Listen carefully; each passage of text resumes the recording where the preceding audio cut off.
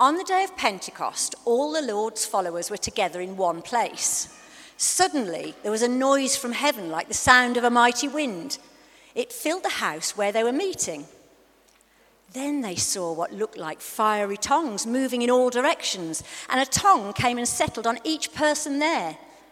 The Holy Spirit took control of everyone, and they began speaking whatever language the Spirit let them speak. Many religious Jews from every country in the world were living in Jerusalem, and when they heard this noise, a crowd gathered. But they were surprised because they were hearing everything in their own language. They were excited and amazed and said, "Don't all these who are speaking come from Galilee? Then why do we hear them speaking our very own languages? Some of us are from Parthia, Media and Elam. Others are from Mesopotamia, Judea, Cappadocia, Pontus, Asia, Phrygia, Pamphylia, Egypt, parts of Libya near Cyrene, Rome, Crete, and Arabia. Some of us were born Jews and others of us have chosen to be Jews, yet we all hear them using our own language to tell us the wonderful things God has done." Everyone was excited and confused. Some of them even kept asking each other, "What does this all mean?" Others made fun of the Lord followers and said, "They're drunk." Thanks so much, Tay. That was quite a marathon of names. Well done.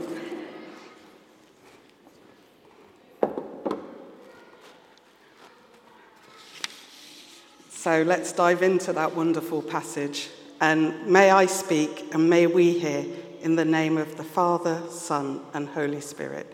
Amen. Now, as old as it may seem, when I was at school, I really loved learning French. And I can still remember just how pleased I was when I had my first French lesson and I learnt my first 10 words in French. Yeah, I'm not getting a ripple of, yeah, I can relate to that. Yeah, I mean, maybe you are sitting there thinking, what? I couldn't stand French when I was at school. Maybe if English is your mother tongue, you're even feeling relieved that a lot of people around the world speak English, because that makes communication easier without needing to learn lots of other languages. So I have to admit that as someone who loved learning languages, when I come to this particular passage in the scriptures, I'm kind of in two minds, because on the one hand, I'm like, wow, it's amazing that the Holy Spirit enabled people to suddenly start speaking languages that they'd never studied. And then with my language head on the other hand, I'm like, oh, but where's the fun in that? But maybe that's missing the point a bit, because it's not actually so much about what the disciples feel about suddenly being able to speak all these different languages, but it is very much about what the Holy Spirit is doing in that and what that means for the people who hear them. So we're going to look more closely at this passage together. And yeah, you can see on the screen, Holy Spirit fire, because we get this image of tongues like fire coming down on the heads of each of the disciples, and then they're able to speak all these different languages. But if you recall, before we get to that bit, Jesus had told the disciples that they were to wait in Jerusalem to receive the Holy Spirit. And he said to them, the Holy Spirit will come upon you. You will be my witnesses in Jerusalem, in all Judea and Samaria, and to the ends of the earth. And so, you know, as good disciples of Jesus, they listened to him and they were there waiting all together. And then, whoosh, in comes the Holy Spirit, just breaks in this dramatic way. We're told there's a sound like a rush of violent wind that fills the whole house where they're gathered. And then, indeed, those tongues of fire came to rest on each of them. And the Holy Spirit began to enable them to speak other languages. They spoke other languages as the Spirit gave them the ability. And that must have been quite a sight, all those tongues like fire, not actual fire, but like it. Yeah, and it must have been quite a sight and quite a sound. We can go to the next slide. Yeah, thanks. Quite a sound, because it seems as though all this noise, all these different languages being spoken at the same time. It gathered a crowd. They were like, what is going on? And we're told, now there were devout Jews from every nation under heaven living in Jerusalem. And at this sound, the crowd gathered and was bewildered because each one of them heard them speaking in the native language of each. There were devout Jews from all around what was then the known world. And remember, much of that then known world was actually under the rule of the Roman Empire. So I'm not going to attempt all the names that Tay read so beautifully for us, but places that we know today as Italy, Greece, Turkey, Egypt, Libya, and many more. People from those places and speaking their languages. So there were also, we're told, Jews and Jewish converts from Rome. All these different people gathered at the sound of the disciples speaking in different languages. And they must have somehow known that there was no way under normal circumstances that those men could possibly have learnt their languages, nor any obvious reason why they should be able to speak their languages. And yet here was this group of men from Galilee, the disciples, followers of Jesus, and this crowd heard them and they said, "We hear them declaring the wonders of God in our own languages." There was a language for everyone to hear that message. Now, when you think about it for a moment, it's interesting that there even were devout Jews from every nation under heaven living in Jerusalem and speaking different languages from those different nations. Now, I'm thinking maybe some of those Jews had, for one reason or another, at some point chosen to go and live in those other lands and then returned. I'm also thinking maybe the presence of those Jews, those devout Jews from every nation under heaven, and those languages that they now spoke, maybe that had something to do, both directly and indirectly, with the history of Israel, with that history of many different empires that had come and gone in the life of Israel and caused displacement and disruption.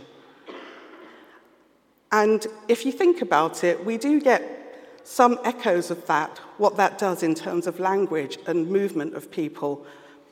As if you've been coming here for a while, you've probably picked up, I'm of Yoruba, Nigerian heritage. So due to the ebbs and flows of that history, that British history, including the history of the British Empire, although I'm of Yoruba, Nigerian heritage, I was born and brought up in London with English as my first language, and I don't even actually speak Yoruba, what would have been my mother tongue. Speak a couple of other languages, but not Yoruba.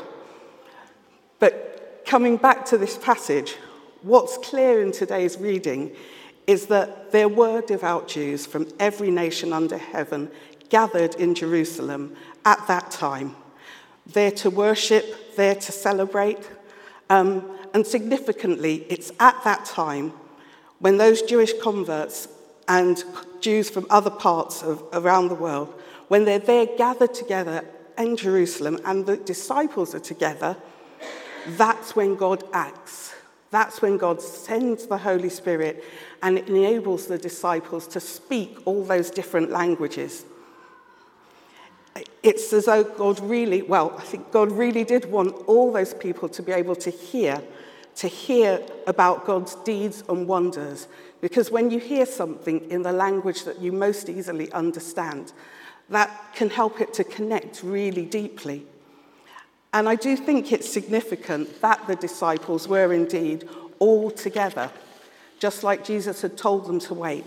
They were together. And I say that because I think there's something about the way that the Holy Spirit works in us and through us. Although it's always personal, it's never individualistic. God is concerned with what builds up the whole community. The Holy Spirit gives the disciples the ability to do something at that particular time that they could not otherwise have done. There's something about the way the Holy Spirit works in us. that is always about enabling us to declare the wonders of God. That is to be able to see, to do, to think, to understand even in ways that point to the God who is love. Now, the Holy Spirit can at times work in those very dramatic and surprising ways, but the Holy Spirit also works in us quietly and gradually over time, transforming us so that we, like his disciples, his first disciples, are able to do what Jesus said, that is, to love one another as I have loved you, to love our neighbours as ourselves. Can move to the next slide, thanks. And there are spoken languages like English, Yoruba, I mentioned, French, Arabic, German, Farsi, and some of us can literally speak those other languages, either because they're our native or mother tongue, or because the Spirit has given us the ability to apply ourselves, to learn another language. But the Holy Spirit can also enable us to speak figuratively. That is, to speak so that our words and actions together declare the wonders of the God who is love. And so it's perhaps worth considering, particularly at this point in history, in this country and around the world with so much turbulence going on, it's worth thinking in the way that we think about those pressing issues in society today. Are we speaking a language that others can understand? Are we speaking a language that enables them to hear the wonders of God's love being declared? In our words and our actions, do our words and our actions together speak that language that enables others to hear a message of life and love and hope in Jesus? Or do we need to allow ourselves to be to the Holy Spirit coming in, to renew our thinking, to transform our doing, to renew and transform our thinking and doing about some of those pressing issues? What might that sound like? What might that look like? What might that feel like? The Holy Spirit does indeed at times come in a sudden and dramatic way, or a gentle and gradual way, or maybe even with a kind of sharp prodding. Maybe you've experienced that. You can move to the next slide, thanks. Are we open to the Spirit coming in to work in and through us, to enable us to speak, to declare the wonders of the God who is love, so that others can hear that message of life and love and hope that is revealed in Jesus through his life, death, and resurrection, and the resurrection life that he brings?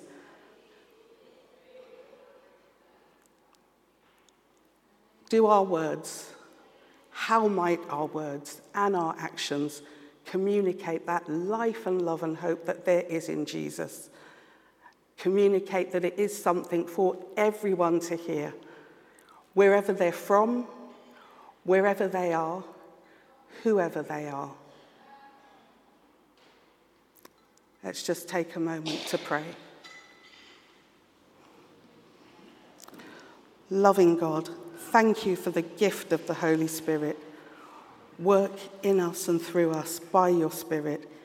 Help us to speak in lots of different ways that enable people to hear and experience the life and love and hope that Jesus brings. Amen.